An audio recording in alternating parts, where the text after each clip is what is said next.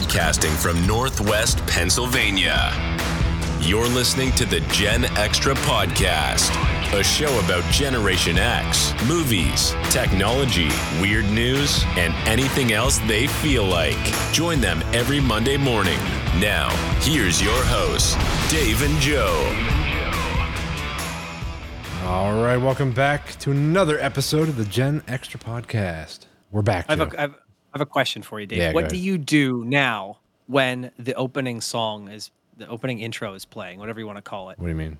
Our intro song. What do you do while the intro song's playing? Oh, I cracked my neck. Nice. Very nice. Okay, yeah, you feel better now? I do. Yeah, it's a little stiff. Yeah. Why? What do you do? Well, when I'm here at my own home and not down with you like I was last week, I do a little dance. You do a dance during the intro? I do a little dance. I kind of bob up and down a little bit and kind of go back and forth. Do you really? Loosen up a little bit. You know? Okay, that's kind of fun. Sway the hips back and forth a little bit. That's why we need a video element to our show. I know, right? Live, right? Yeah, that would be fun. Also, it would be challenging for us to pull off. Someday, perhaps. Someday. Yeah, if I ever do mention the show to somebody and they're like, "Oh, where do I watch it?" I'm like, "Ugh." I'm like, we don't film it. I'm sorry. I mean, if you want to watch it, you have to just pop open your phone and stare at the screen while your podcast app, goes from left to right. That's watching it. I don't know. Like, do you ever think that we need to be YouTube podcasters? I don't know, man. I'm happy just doing the audio. I don't know. I don't think it matters. No, honestly. Me neither. Right? Maybe I don't want people watching. Right. I mean, people might see us and be like, "Oh, yeah, oh shit." It's like that. What's that famous song? Video killed the radio star. Yeah, they're like, "Oh, that's exactly what I expected out of Northwest Pennsylvania." Right. Yeah. So what are we doing this show? We did have. I'll tell you what, man. It's been a week. Again. Before you get started, I heard you had some kind of anniversary that you just celebrated. We did, yeah. Congratulations on that, by the way. Thanks, man. Yeah, we celebrated our 20th wedding anniversary. 20th? Yeah, pretty crazy, huh? 20 years. Wait a minute. How can that be? I was just at your wedding like a few years ago. 20 years ago. Oh, my God. Yeah, 20 years. We were together for, I don't know, like five years before that. So, yeah, 25 years we've been together. It's crazy. It's a long time. Like, a long time. It is a fucking long time. No, I'm just kidding.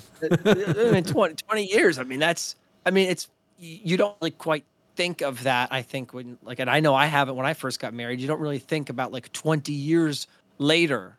Yeah. It's not really something that comes to your mind. How long have you guys been married now? Hold on a second. I think we just passed our 10. I thought so. Yeah, I thought you guys did your 10. You guys are like almost 11 year now. Yes, we are. We are in our. This will be our 11th wedding anniversary this year. Actually, coming up. Thanks for the reminder. Yeah, man. I mean, that's still a good. That's an accomplishment, dude. 11 years together, married. Well, I appreciate the reminder too, because I got to go out and get something. Oh yeah. Oh, that's right. You guys are. You're a July wedding, aren't you? Coming up. Yeah. August. It was like, wait, what? August? I mean, tell me. It was like early August, right? Yeah. It's early August. Yeah, because I remember it was close to our anniversary when right. They're married. Not too far apart. I mean, a lot of people, summertime. Yeah. Summertime. So many people, right, are like, "Oh, that's mine too," or "Oh, mine's a week later." Right. Yeah.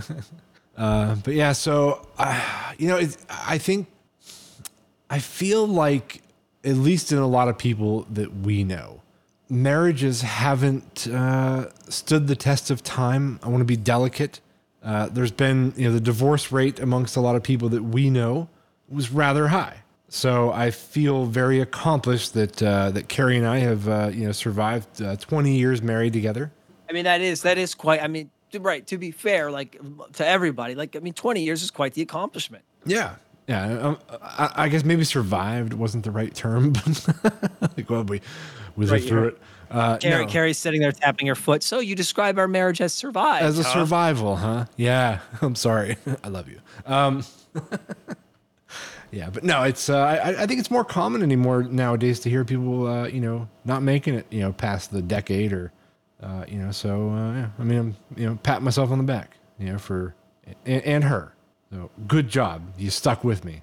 Do you ever go to those the anniversary dances at weddings, stuff like that? Yeah, they'll be like everybody married, 10 years come up, right? And then everyone married 15 years come up, right? That's sort of. right? Yeah, they kind of do it backwards. Like they get everybody out there. Like if you've been married for less than like 2 years, get off the dance floor. And then they kind of. Oh, yeah, that's right. That's right. Yeah, so we get to, if we go to a wedding now and we participate in that, we get to stay out there till the 20 mark now. Like that's fun. It's exciting. You're going to be out there like approximately half the time now. Yeah, just seeing all those other people just sitting down. It's stupid. But no, do you ever when like the oldest couple out there that's usually left, they're like, the DJ will come up to him and they'll be like, do you have any words of wisdom for the newlyweds? And I would say that the majority of the time, the words of wisdom almost always consist of something to the effect of she's always right. Yes, there is something consistent about that. Like, or just listen to her, have an open mind. She's always right. Yeah. That Whatever she says goes. Like it's always like happy wife, happy life, right? Yeah. What's up with that consistency? I know. Like every dude that's been married to the wife for like 50 plus years, and they're like 60 or 70, something like that. It's always the answer. Like, how'd you make it this long? It's always part of the answer for sure. It is. Like if you want to stand the test of time in your marriage, she is always right. Just get whatever decorations and paint color or dishes that she wanted, Yeah. No, then you hear the super sweet ones that are, just be friends and be kind, to each other. Make each other laugh. I don't know. I mean, I guess whatever we're doing, we're doing something right. So that's good. Yeah. Right. You know what? Because you're going to be there. And you're going to be the one going, just give her what, what's the word I'm looking for? Just give her what she wants. There you go. Yeah. Yeah. Whatever she says, don't argue. Yep. Just go with it. Yeah. But yeah, so let's move on. I'm looking through my list here, Joe. All right. So I do want to talk. In recent news, local news, actually, there was I don't know how we didn't mention this before, but the story is already done. But yes. We're going to, I guess, just recap real quick. So there was an escaped convict. I think he was a murderer. I don't know what all his charges were, but he escaped from the Warren prison by using bed sheets tied together like you would see in like a 1930s, prison escape movie. Yeah. It totally was a cartoon escape. It was completely. Yeah, I saw interviews with people that like how did this even happen? Like that, it sounds like you said, something out of a movie, out of a cartoon, where someone actually tied bed sheets together and escaped the prison. So, but he was gone for what, 8 days? I think it was. I think I'm looking here at 9, but so 8 to 9, to 9, whatever. And they kept saying like he was like a self-proclaimed survivalist. So apparently he, I don't know, watched a bunch of videos online on how to survive in the wilderness. I don't know if he did this like before he went to prison or if that was something they have access to. Like, I need to learn how to live in the woods because when I get out of here. In most prisons, unless it like you're, in whatever time you have during the day, I'm pretty sure they have internet time, right? Okay, so you think he was learning up in prison how to survive in the wilderness? It's strictly restricted internet, but something like wilderness survival is probably not filtered out. Probably not. It might be now. Right. They might be looking at that now. Yeah.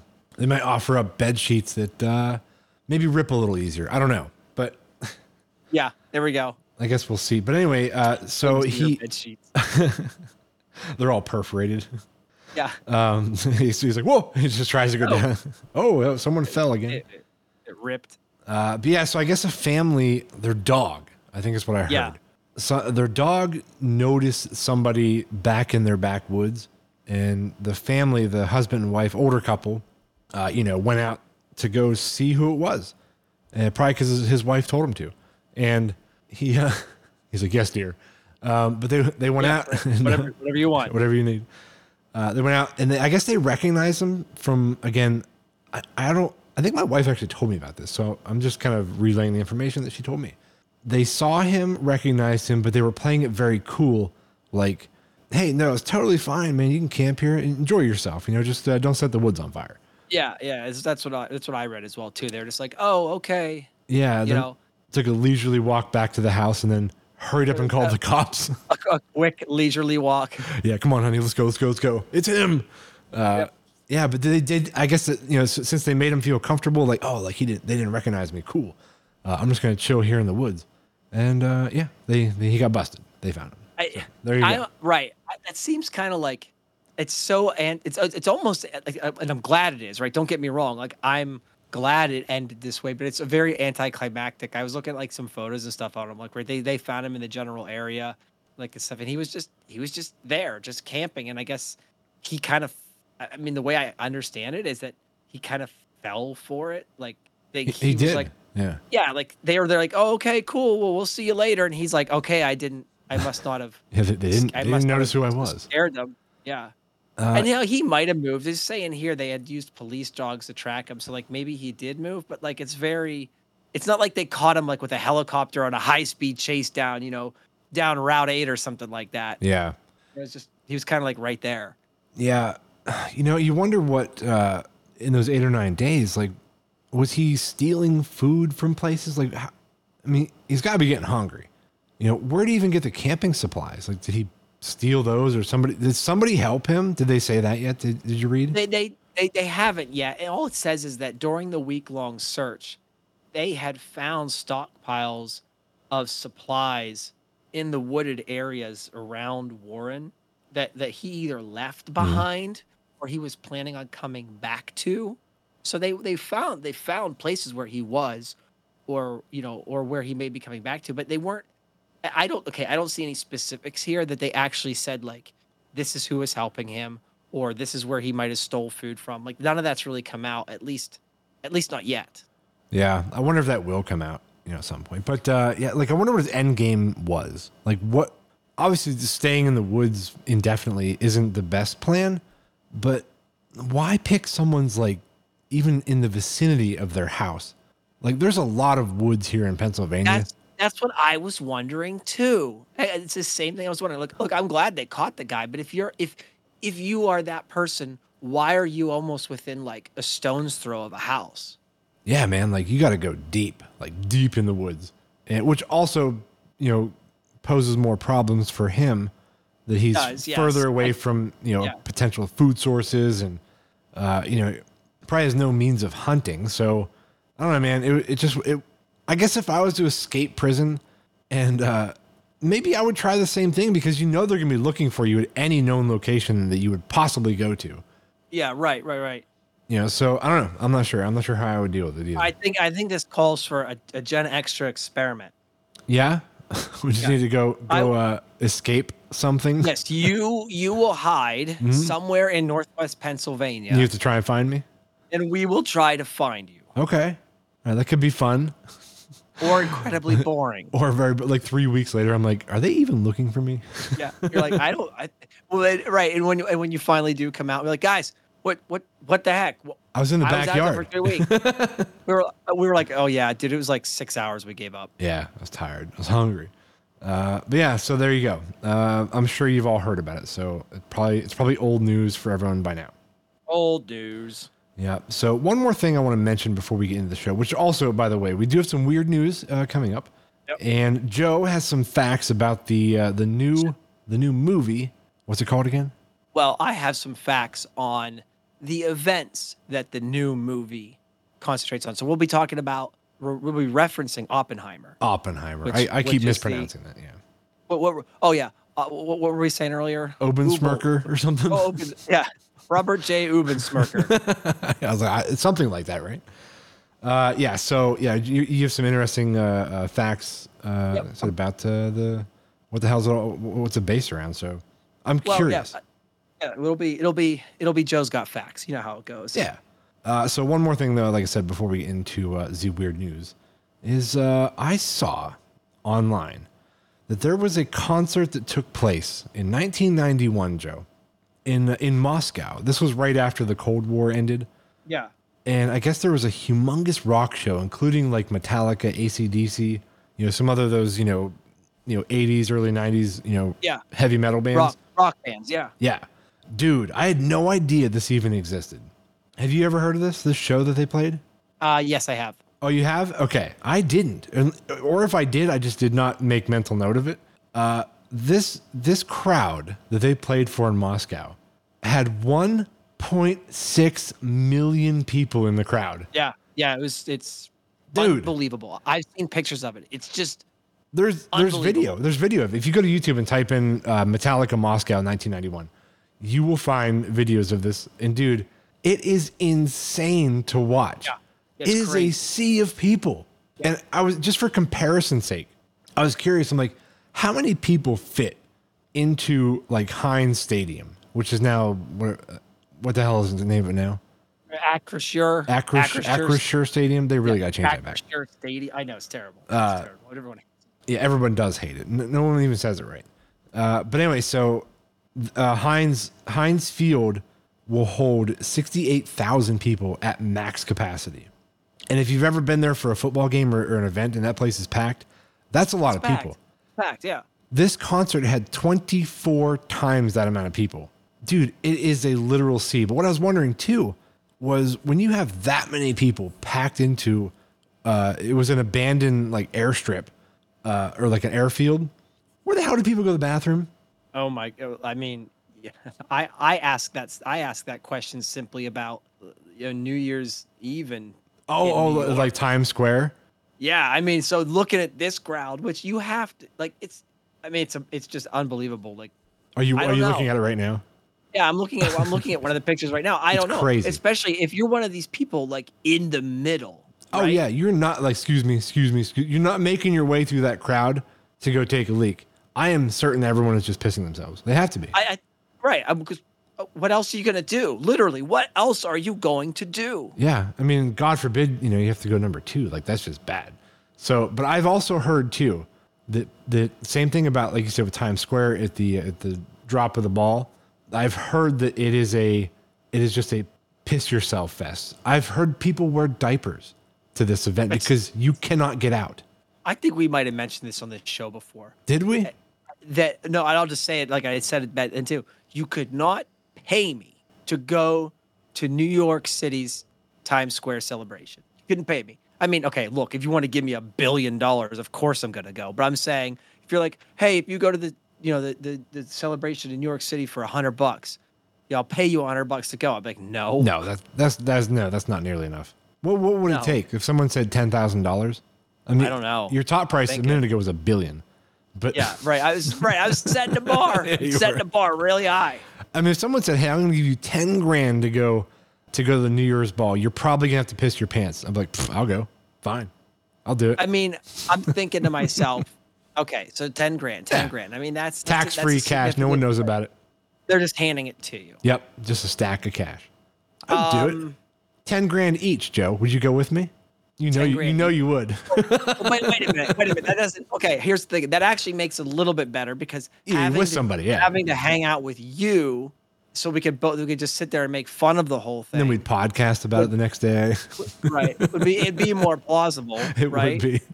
So if anybody has an extra $20,000 laying around, they want to pay us to go to New York and piss our pants at Times Square, we'll do it. I'm still not promising the whole pissing the pants part. You're gonna have to. I'm not drinking. You have to. I'm not drinking anything for like 3 days. He's gonna go super dehydrated. Yeah. Oh my God. Yeah, dude. Because I'm pretty sure like all the establishments they close their doors. Like there's no public restroom available. And you have to sit there. Stand there, alcohol free, smashed into about I don't know how many people's Times Square gets in it when that happens. Oh, dude, it's got to be easily thousands of people. Yeah, 100,000 people probably packed in there, at least. Or are you looking it up? I don't know. How many people I don't know. But yeah, Doesn't matter. Maybe that's a lot. Maybe $10,000 is my threshold. Maybe that's it. But it'd be $10,000 with somebody else. Yeah, it'd be fun, and we'd make some money, and have a great story. There you go. But yeah, so that's all I had before we jump into our weirdness. So let's kick it off, man. You ready? All right, let's go. Let me find it because I'm so good at this. Oh, here we go. From all across the world, There are stories to be told. The strange, the bizarre, funny, freaky, the abnormal, and extraordinary. Grab your beer or pour some booze. It's time for the Weird News. Oh, yeah. I like in our intro, the intro to that, it's like pour some booze. Well, I Assuming mean, people are listening to this at nighttime. I have actually cracked the beer for this episode. So. Oh, did you really? Oh, nice. I'm keeping with the spirit of the intro has commanded me to do. Crack a beer, pour some booze. All right, so why don't you go first with one of your weird news stories? All right. I think you have a couple, and I have one, so I'll go in the middle. When I pick out weird news, I always like the stuff that's like, I don't know. I think you and I have different tendencies to what we find to be weird news. We do, but this one's very geographically weird, or maybe socially geographically weird. Here we go. 88-year-old woman, the only resident in America's smallest town, population 1. Wait. Yeah, it's exactly what you think it is. Population 1. She's the sole citizen of her town. Yep. So there's a picture here of her. The town's name is Monowi. Monowi. It's the nation's only incorporated town, village or city with a population of 1. And that person her name is Elsie Eiler. Where's this at? Did you say? Yes, it's about 200 miles from Omaha. Okay. It was once a thriving railroad town in the 1930s. Oh. It at one point had 120 people there, but it actually had like a rather large business community because it was like a pass-through, basically. Grocery stores, restaurants. They even had a prison at one point. Wow. Okay. But as the 1900s went on, obviously, like many small towns, it dwindled. She lost her husband in 2004, who was the other resident in town, leaving her the last remaining residence. But this is my favorite part about it. She literally works. She's the town's mayor, the tavern owner, the treasurer, the clerk, the secretary, the librarian. She does it all. She takes Mondays off. She operates the Monowi, I think it's Monowi, the Monowi Tavern. It operates 6 days a week for tour. Like she actually gets. Oh, I was gonna say, like, she just stands there and like nothing happens all day. She runs the bar because, like people do, people hear about the town with 1 person in it, and they go there. So she says she gets a pretty regular arrival of like tourists and people from the other towns who come to get what she calls the coldest beer in town. That's interesting. I mean, I don't know, man. I guess it sort of shows you like when you find your place and you're comfortable there and you're stubborn, you got your roots in, you don't want to leave. She's the last person left in the entire town. That's crazy. Yeah. That's crazy to me. She does everything. And now I know everything is obviously limited when you're the only person living there, but she still like takes care of the whole tavern. She still will like either call or herself. She'll get things fixed up or whatever if something needs fixed or broken or whatever. It's just, I mean, you're right too. Like apparently at one point she decided, I'm not leaving. Yeah, I mean, good for her, man. She stuck to it, and who does like? I can only assume this town doesn't have much of anything because like, who would do like road maintenance and if she has like a plumbing issue or something in her house, she'd have to call who treats the water. I have so many questions. Well, the way now, to be fair, I think like her system and stuff is probably connected to the next town over or the township connected to her or something, right? It's basically, I mean, think of it this way. It's basically just a giant piece of property for her. Okay. Right? All right. That makes sense. She's on somebody else's water. The state probably takes care of the roads because it's a state route, right? So she's not out there with like a grader and a steamroller putting down. Do you think she has? Do you think she hold like town meetings Yeah, with herself. And Yeah. she votes. Yeah, so always unanimous. She's like, all in favor of moving the 4th of July celebration to July 3rd, say aye. The eyes have it. Yeah, right. Like, well, looks like we're moving it. Yeah, good for her though. What do you think will happen when she, unfortunately passes away? I don't know. I mean, like, what do you do with it? What happens? Like, I don't know what Nebraska's rules are for an incorporated town. I think there'd be a hearing, and some township would just gobble it up. It would just be part of their township. Probably, right. Whatever the connected adjoined property is, or like state line, or like, I'm sorry, what you said, like the township or city or whatever line that bumps into hers. Right, that makes the most sense. Would probably get it. Somebody would have to. It can't just end up being no man's land. Like, 'cause if there's maybe the state gets it. I guess, yeah. I mean, yeah, if there's 0 residents in the entire town after she passes away, like, yeah, what do you do? That's weird. I don't know. I guess we'll find out at some point. Well, this is not the same exact situation, but look at the town that we went to that was abandoned. Oh, Centralia. The state technically controls that abandoned land. That's true. That is true. And it's still, well, of course, at the time, there was like 4 or 5 residents that still live there, remember? Yes, and they're good. I think everyone's gone. I think they eventually did get everybody out. Oh, did you see, too, that they brought in massive amounts of dump trucks, like triaxle loads of dirt, and they covered that entire road, that I know abandoned highway with dirt now. I saw that. We will never be able to walk the abandoned, I forget what route it is again. I don't know. But yeah, if you missed your opportunity to go check that out, you're never going to see it now. But they did open it back up again. They actually closed the town. You mean they right, but you could actually still drive through there. No. Through one of the side streets, right? No, they closed it. And I think just recently they reopened it again.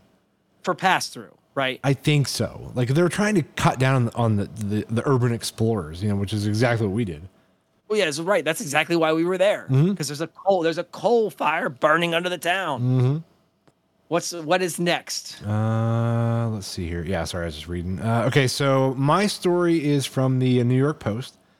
I did see an update on this actually. So the title is a sailor and his dog amazingly survive on rainwater, raw fish.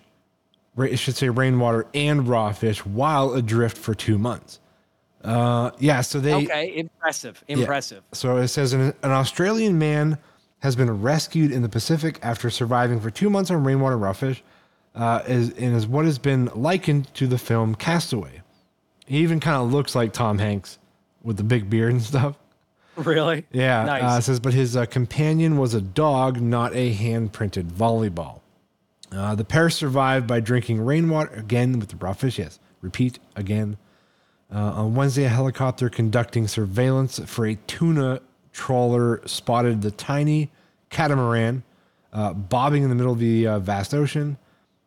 Photos snapped the rescue. The bearded Shaddock is his name.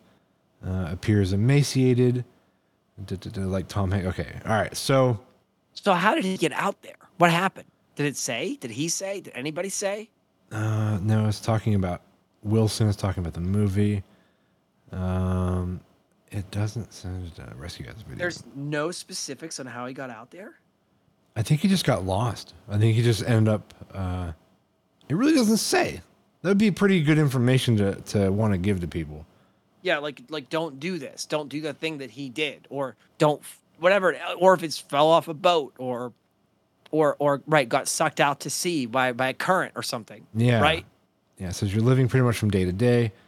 You have to keep a very, very positive mental attitude in order to get through this kind of ordeal. All right. So a couple things about this. How long was he out there? 2 months. 2 months. Okay. That's impressive though. 2 months on the ocean, right? It was the ocean. Yeah. And he survived 2 months. That's good. Yeah. From Australia, this guy was, and he had his dog. So 2 things about this story. One, I think it's great that he had a dog with him. To have some kind of companion, yeah, a buddy, essentially. But my thought was that dog is going to have to go to the bathroom. Yeah. If you have a dog, you know that the doggy's going to go out a couple times a day, at least at least do his business once a day. Yep. So he's got to deal with that on the boat. That's horrible. That's horrible. I'm just imagining how that had to go. But, surviving that long, with the hope of just being found is pretty crazy. But here's the funny part about the story. And I literally found this out about an hour and a half ago. Okay. There was a update to this. He was texting his family while adrift. Okay. What? Yes. So he still had his phone, which eventually did die. But he couldn't make the call, but the text would go through. And he was saying that he was adrift, he was lost at sea, and he said that he didn't feel that it was a dire enough emergency to warrant like a big search. What? Yeah. So I think he just assumed, he's like, eventually, give it a couple more days, I'll probably get out of here. I'll catch a current, I'll flow back in. Yeah. So, and they were saying like, no, you should probably, SOS your phone and, it'll ping out like a GPS location. And he was kind of stubborn in his way about it. He's like, no. He's like, I got this. It's fine. Like I can get through this. Oh my God. What a dude. I know. Dude. Exactly. It's such a dude move. It's like you're lost somewhere, in the interstate, but prior to GPS, and like, just ask for directions, honey. No, we can figure this out. Get the map out. Like, we got this. We can figure out where we're at. That's what he was, just a stubborn dude. Didn't want to, draw attention to his mishap with the boat, and he ended up staying out there for 2 months. 2 months. That's. I'm glad he survived. That'd be horrible. I am super, obviously, very, very glad that he did. But I can tell you, if that is me in that situation, and I'm down to like the last like 5%, 10% on the battery, I'm using whatever, and I forget what my phone has. I'm using whatever broadcast, SOS, 911 call ability, or at least like last known location ability that my phone has. Yeah. Well, because there would be a moment where, let's say you got lost and you don't think you're lost. You're kind of just like, all right, like, let's give it a little bit of time. You're kind of looking around the horizon, see if anybody's coming. Yeah. There would be a moment for probably the first like day that maybe someone's going to find you. But after like the first 24 hours, I'm totally panicking and I am calling somebody. I am SOSing anything I can figure out with that remaining battery power you have left. By that second day or that night, I'm like, nope, I'm done with this. Yeah. Like, we need to get hold of somebody right now. But he messed up. Here's how paranoid I am about that happening. Erica and I and our kids went on a small hike not this summer, the previous summer. Mm-hmm. And we were in Cook Forest, right? I think you've been out that way. Oh yeah. I remember you guys went out there. And we got on a hiking trail and we were looking at the map initially, and then we realized about 20 minutes into this hike that the kind of the relativity of the map to the distance that we had traveled was not going to be what we thought it was going to be. Like, we thought when you travel a certain direction on the map, because the map didn't actually have any good like relationship on it until you kind of like, you had to use literally another map to try to figure it out. Okay. But once I realized that, my brain went into like immediate like emergency mode, right? Like, I'm like, okay, we are this far in. I have this much battery power. How much battery power do you have? We got 2 kids with us. We might need to camp out, I'm already doing the calculations. And Eric, of course, is like, what are you doing? I'm like, I'm in emergency mode. We're going to I don't want to die out here. Yeah, dude. It's the thought of getting lost in the woods and possibly having to spend the night like in the forest. That's terrifying.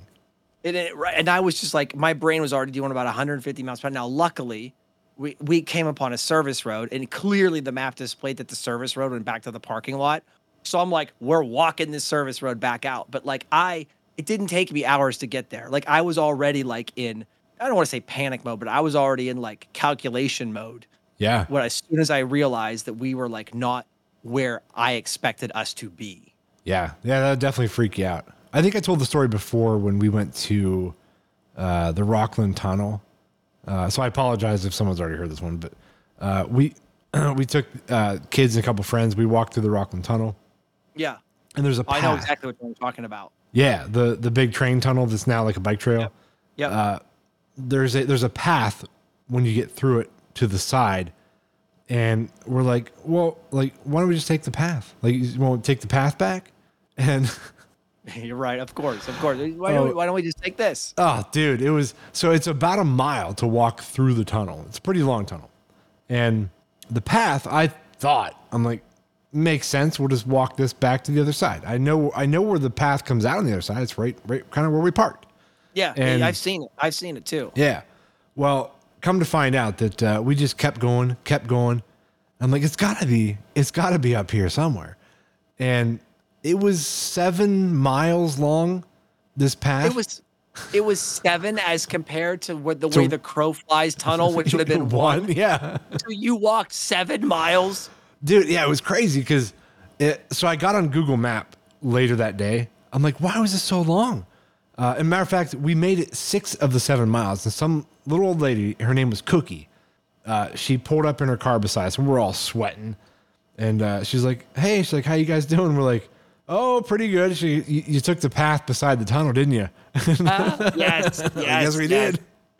And she's like, yeah. She's like, you're not the first person I've seen do this. I'm like, how long is this? And she's like, it's about 7 miles to get all the way around. I'm like, all the way around? And she's like, yeah, it's pretty far. I'm like, how much farther do we have? She's like, about another mile. She's like, you want to ride? I'm like, yes, we would. Thank you. So, well, thank you, Cookie. yeah. So little old Cookie, she's probably 90 years old. Super nice lady. She took us the rest of the way. She's been picking people up there for 90 years. Yeah. So exactly, probably. But so the best visual reference I can give to what this looked like, if you go to Google Maps, the tunnel is at like what would look like the top of Florida. Okay. And the walk we took looked like Florida. So oh, man. It was this huge, long, like, drop that went all the way down and around. I had no idea, which makes perfect sense why they put a tunnel there in the first place. Yeah, right. Because the path was 7 miles long. Yeah. Yeah, it was pretty crazy. So I'll never do that again, ever. I've actually warned people. It's like, hey, we're going out to the tunnel. I'm like, don't take the path. Don't do it. Just avoid it. Yeah. So, all right, let's do one more story, Joe, and then we'll get into your open schmirker facts. Okay. Yeah, open schmirker. Nice. So this is Meet the Superhuman Runner, who covered 350 miles in 80 hours without sleeping. What? I know. What? I read this too, and I was like, okay. I'm like, wait a minute. Like, there has to be like, what was there, like a tram at some point, or like, is there something else to the story that I don't understand? But no, this guy has a very, very special. His name's Dean Karnazes. So Karnazes. Okay. Karnazes or something, whatever. He can literally run indefinitely because of the way his body works. Okay. So he has this really fascinating. It's not a defect. It's more of like I don't know. It's more of an advantage. Here's his anomaly. So during normal exercise, our bodies typically convert glucose to energy, right? Like we store glucose, which is basically kind of a form of sugar, and we convert it to energy, And the production of this process produces lactic acid. Like you and I both play hockey. Yeah. We've both run enough to know that kind of like when the lactic acid starts building up, your muscles get more stiff. Yeah. Right. You get tired easier, right? Because lactic acid is building up, right? Yeah. Take it. This doesn't happen with him. No, it doesn't. So his body has it's almost like a superhuman thing, right? Except his body, for some reason, flushes out lactic acid while exercising. Like out of his pores? Like it doesn't say specifically. Maybe he pees it out or whatever. Okay. It's like at a certain level of intensity, I feel like I can go a long way without getting tired. No matter how hard I push, his muscles never tighten up. He says it's an advantage. He's like, this guy can literally just keep running. That's crazy. He's like when Forrest Gump. Yeah, that's what I was thinking too. Yeah, I was running. It's basically that, except it's real. Like he does all of these. He does all of these because there are distance runners, right? Yeah. You know, Right, but they have to fight through that fatigue of the lactic acid buildup. yeah, he wins all these endurance challenges. I'm sure he every year does. where where people like do laps. Like everyone else is done, and he's still sitting there on lap 105. You know, I'm still going. Yeah, it's just like, amazing. okay, is the production of or the, whatever you want to call it, the lactic acid buildup, yeah. is this like a way for your body to be like, okay, that's enough, you need to slow down, like you need to stop? Like, is this going to like, I wonder if people are recommending like, hey, since you don't have this lactic acid buildup and you don't get that natural, slow the Right. hell down, your body's telling you like, you're hurting. Right. Could he end up damaging himself? Like have like a heart attack because he just keeps going? I mean, okay, so to your point, I have to assume, I mean, he's still human. So, yes, I mean, those signals aren't there. So, I have to assume at some point that he would be putting himself in some type of fatigue danger. That's what I'm thinking. Right? Yeah. Right. But I mean, listen to that. Here, look at he ran 3,000 miles from Disneyland to New York City in 75 days, averaging 40 to 50 miles per day in 2011. That's just crazy. That was quite a while ago. I know. He did a 200 miles relay race solo. They had he ran alongside teams of 12. It just kept going. But I have to assume, I mean, he still sleeps like other people. It's just that his body never sends those signals. So he's not naturally, inclined like you and I are to be like, oh, I should stop. So he just keeps going. Now you should see pictures of this guy. He's skin and muscle. His legs are are basically like tree trunks. Wow. There's not an ounce of fat on this guy. It's muscle and skin. Well, he would have to continue to fuel his body. Like he'd have to. Oh, like he has a backpack on. Okay, yeah. So he'd have to be eating and drinking a ton of fluid like all the time. It would be like Forrest Gump, where people are just running up beside him and like handing him drinks, and that's the real life Forrest Gump. Yeah, a really amazing story. If anyone listening wants to look this guy up, it's Dean Karnazes, Karnazes, the man who does not produce, or at least the man who flushes out lactic acid when he runs or exercises. Quite amazing. Huh. I wonder if they're going to do lab tests on him. Like, how can we figure this out? I mean, think about that. That's a really interesting point, though. If elite athletes could figure out a way to filter out their lactic acid, everybody would be doing it. Exactly. That's going to be like the new, if they figure out what the protein or whatever the trigger is that allows this to happen, they're going to end up having to screen people for this. Oh my God. They wouldn't even need lines in hockey. Like you just have one line. 5 dudes who can all do it, right? Yeah. Like they never get tired. It's weird. Five dudes or girls that can do it, man. Like just play the whole game. I mean, I love playing the whole game, and by the end of that game, I am dead. Oh yeah, dude. Yeah, it hurts. Yeah, even just being in net for a whole game, a busy game, you're toasted, man. Yeah. Yeah. So, all right. Well, that's a good story, dude. That's pretty interesting. I'll be curious to see if they come out with a black market, performing enhanced drug. Sign me up. Yeah, please. I'll take some. But yeah, let's move on to your Schmogen Smogger, whatever. Uben Schmecker facts for the new movie that's coming out. So today I wanted to do another Joe's Got Facts, and with Oppenheimer being one of Oppenheimer being one of the most critically acclaimed movies in the country right now, and potentially it could be one of the most critically acclaimed movies of all time if it keeps up the kind of awards and reviews and stuff that it's getting. I think Barbie's going to come in at a close second. Barbie. Okay. You know what? That's funny, but you know what? Barbie actually got pretty good reviews. I'm sure it did. It looks like a funny movie. And just the joke right now is that you should go to the theater, with your spouse or your friends or whatever, and you should do what's called the Barbenheimer. Oh, you watch Barbie while Oppenheimer's playing in the other theater? Right. And no, you watch them both. Like you set out like 6 hours aside and you watch both of them. Oh, okay. Barbenheimer. Because they are on the opposite ends of the movie spectrum, right? Oh, yeah. One is a serious look into a man's life as he built as he directed the United States to build the first atomic bomb, and the other one is Barbie. Yes, the live action Barbie movie. Yeah. Yeah, right. The live action Barbie movie. So anyway, I wanted to put together some facts on Oppenheimer, which is the guy's last name, Robert J. Oppenheimer, and just kind of give people a little bit of a lead in to like where the movie's going. There's no spoilers here.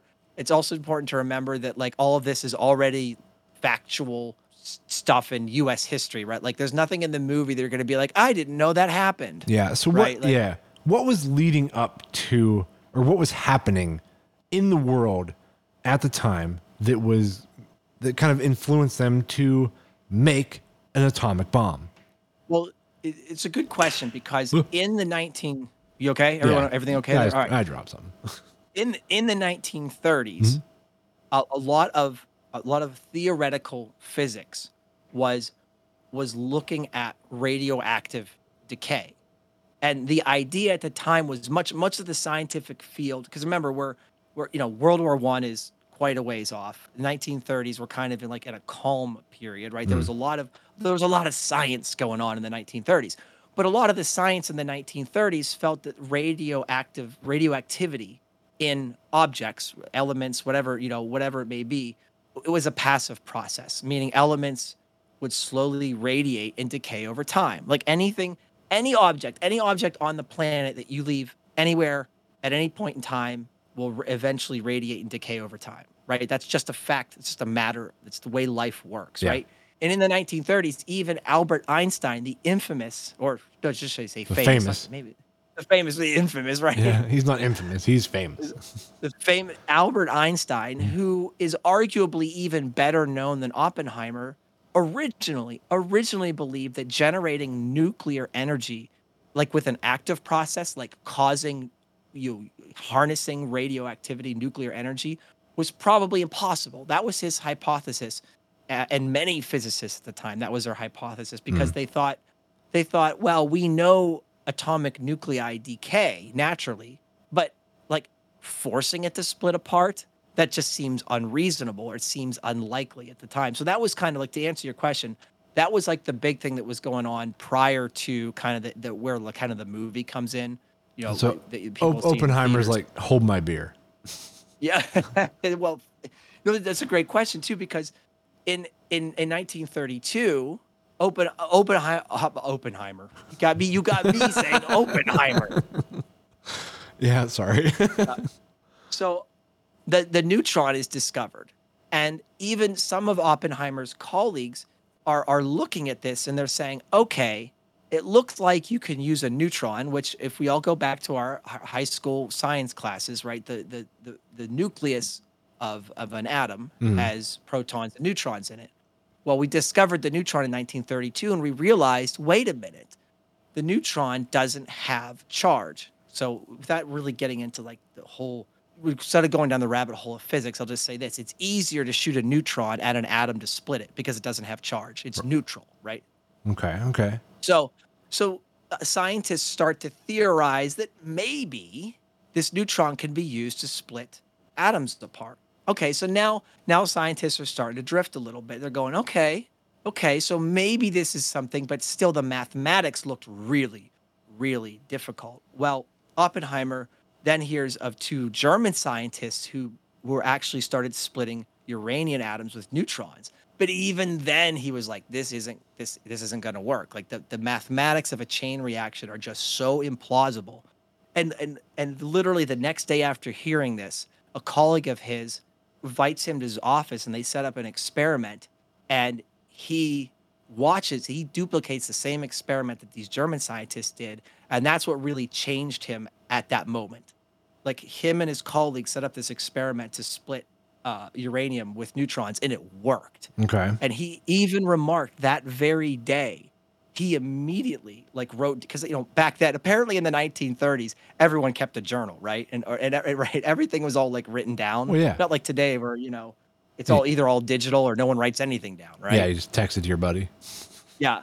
Right. Oh, yeah. Look what I discovered. Right. Yeah. So he even writes down that day. He's like, I feel like this discovery could be used to make energy or a bomb. So he at that very moment he discovered, like he even was thinking about it already.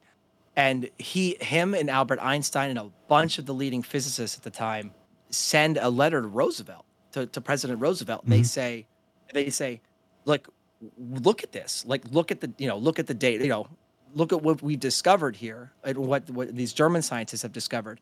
If this escalates, like if this concept of splitting atoms escalates, there's a very real chance that world superpowers will use it to build a bomb.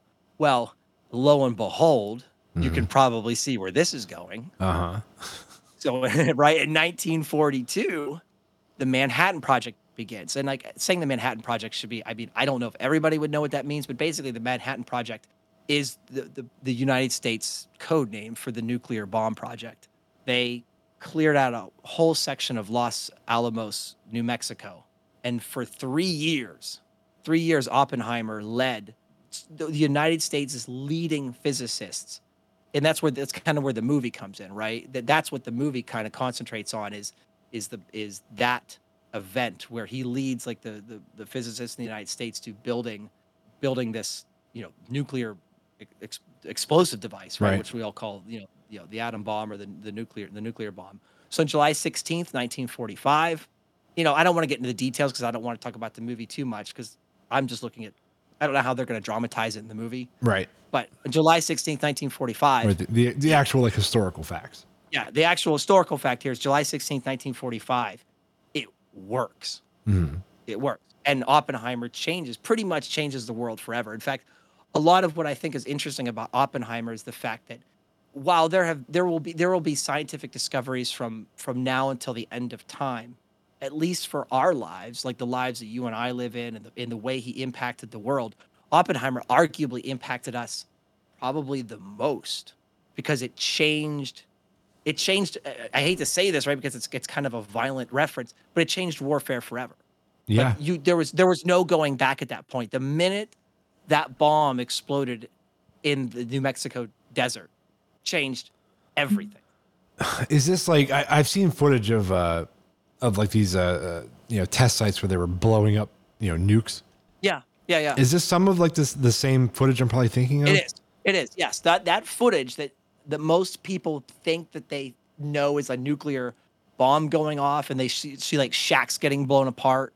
Yes, that is part of those images are from the United States. Some of them are from the United States testing at the Los Alamos site. Right, like a bunch of dudes like 10 miles away with like welding goggles on, watching this thing blow up. That's crazy. Actually, I know you could actually go to YouTube right now and actually watch the original footage. It's wild. It's exactly what you said. It's a bunch of people standing around with welding goggles on. Yeah. Well, I'm sure with the movie coming out, all these original videos are going to start just flooding YouTube with people watching them. They're going to get spiked up in the algorithm. Yeah. So for sure. I'm sure they're not hard to find right now. No, right. They are trickling to the top. But I just thought getting a little bit of background on Oppenheimer would be good, for people to hear. And I think the stuff is fascinating. I just love the fact that much of the scientific community in the 1930s went from this is really highly theoretical and probably implausible to less than a decade later, going, I guess we have nukes. I guess we have nukes. Yeah, like this is trying to warn the president at the time that like this is out of the bag now. Like people are going to start building bombs, and then oh, lo and behold, I guess maybe we should build a bomb, right? That was like the literal order of events. Yeah, it's crazy to think back to like that was the 1930s and 40s. It was so long ago, and they were building nukes. I guess in my mind, like I don't give them enough credit in their abilities way back then. Like it is quite amazing to think about that technology is old now. Yeah, almost 100 years old, almost. Like it's getting up there. Yeah, because talking about nuclear weapons still feels like something out of the late 20th century. Yeah, but no, it was starting in the 30s. Yeah, that's crazy. Yeah, with all of the names of the or all of the most, what I should say, recognizable names in science. I mean, Einstein, Oppenheimer. I had a list here. I don't know what I did with it. but everybody who was a theoretical physicist at the time was involved with the project. It was the most important thing we did in the late 1930s, early 1940s. And I mean, you can still go there today. It's nothing but a couple shacks. They open it up twice a year if you ever actually want to see the original grounds. Oh, really? Which I would really like to. That would be amazing. Someday. Yeah. Road a lot trip? of people take Geiger. I think we should go, and we should get a Geiger counter before we go. Oh, yeah, we should. Oh, for sure, yeah. Well, 'Cause you can maybe still the new detect the iPhone will radio. have one built in. Oh, I'm sure it will, right next to the camera. Yeah, the Geiger app. Like, who doesn't need one? Yeah, are you worried about radiation? Not anymore. Well, you say that, and the next thing that's going to happen is it's going to be in there. Oh yeah, they'll have a Geiger counter on your damn phone. Just because. Just 'cause. What else you gonna put on a phone these days? Yeah. Oh my God. Well, dude, that was pretty fascinating. I can't wait to watch the movie. It does hit theaters, I think, today on July 21st. So yes, it did come out technically yesterday because somewhere on the world it was the release date. So in the United States, got to watch it a day early, quote unquote. It wasn't really a day early. It's because on the other side of the planet, it was already the 21st. But it is out. It is out. So if you like that kind of stuff, you should go see it. If you don't, go see Barbie. Yeah, and this comes out Monday, so if you saw it over the weekend and you liked it or hated it, let us know. We're kind of curious what the feedback is so far. So, all right, man. Well, that's about it for this show. You want to call this one? I think that's good. All right. Well, guys, thank you for tuning in for another one. We'll see you next Monday. See you next time.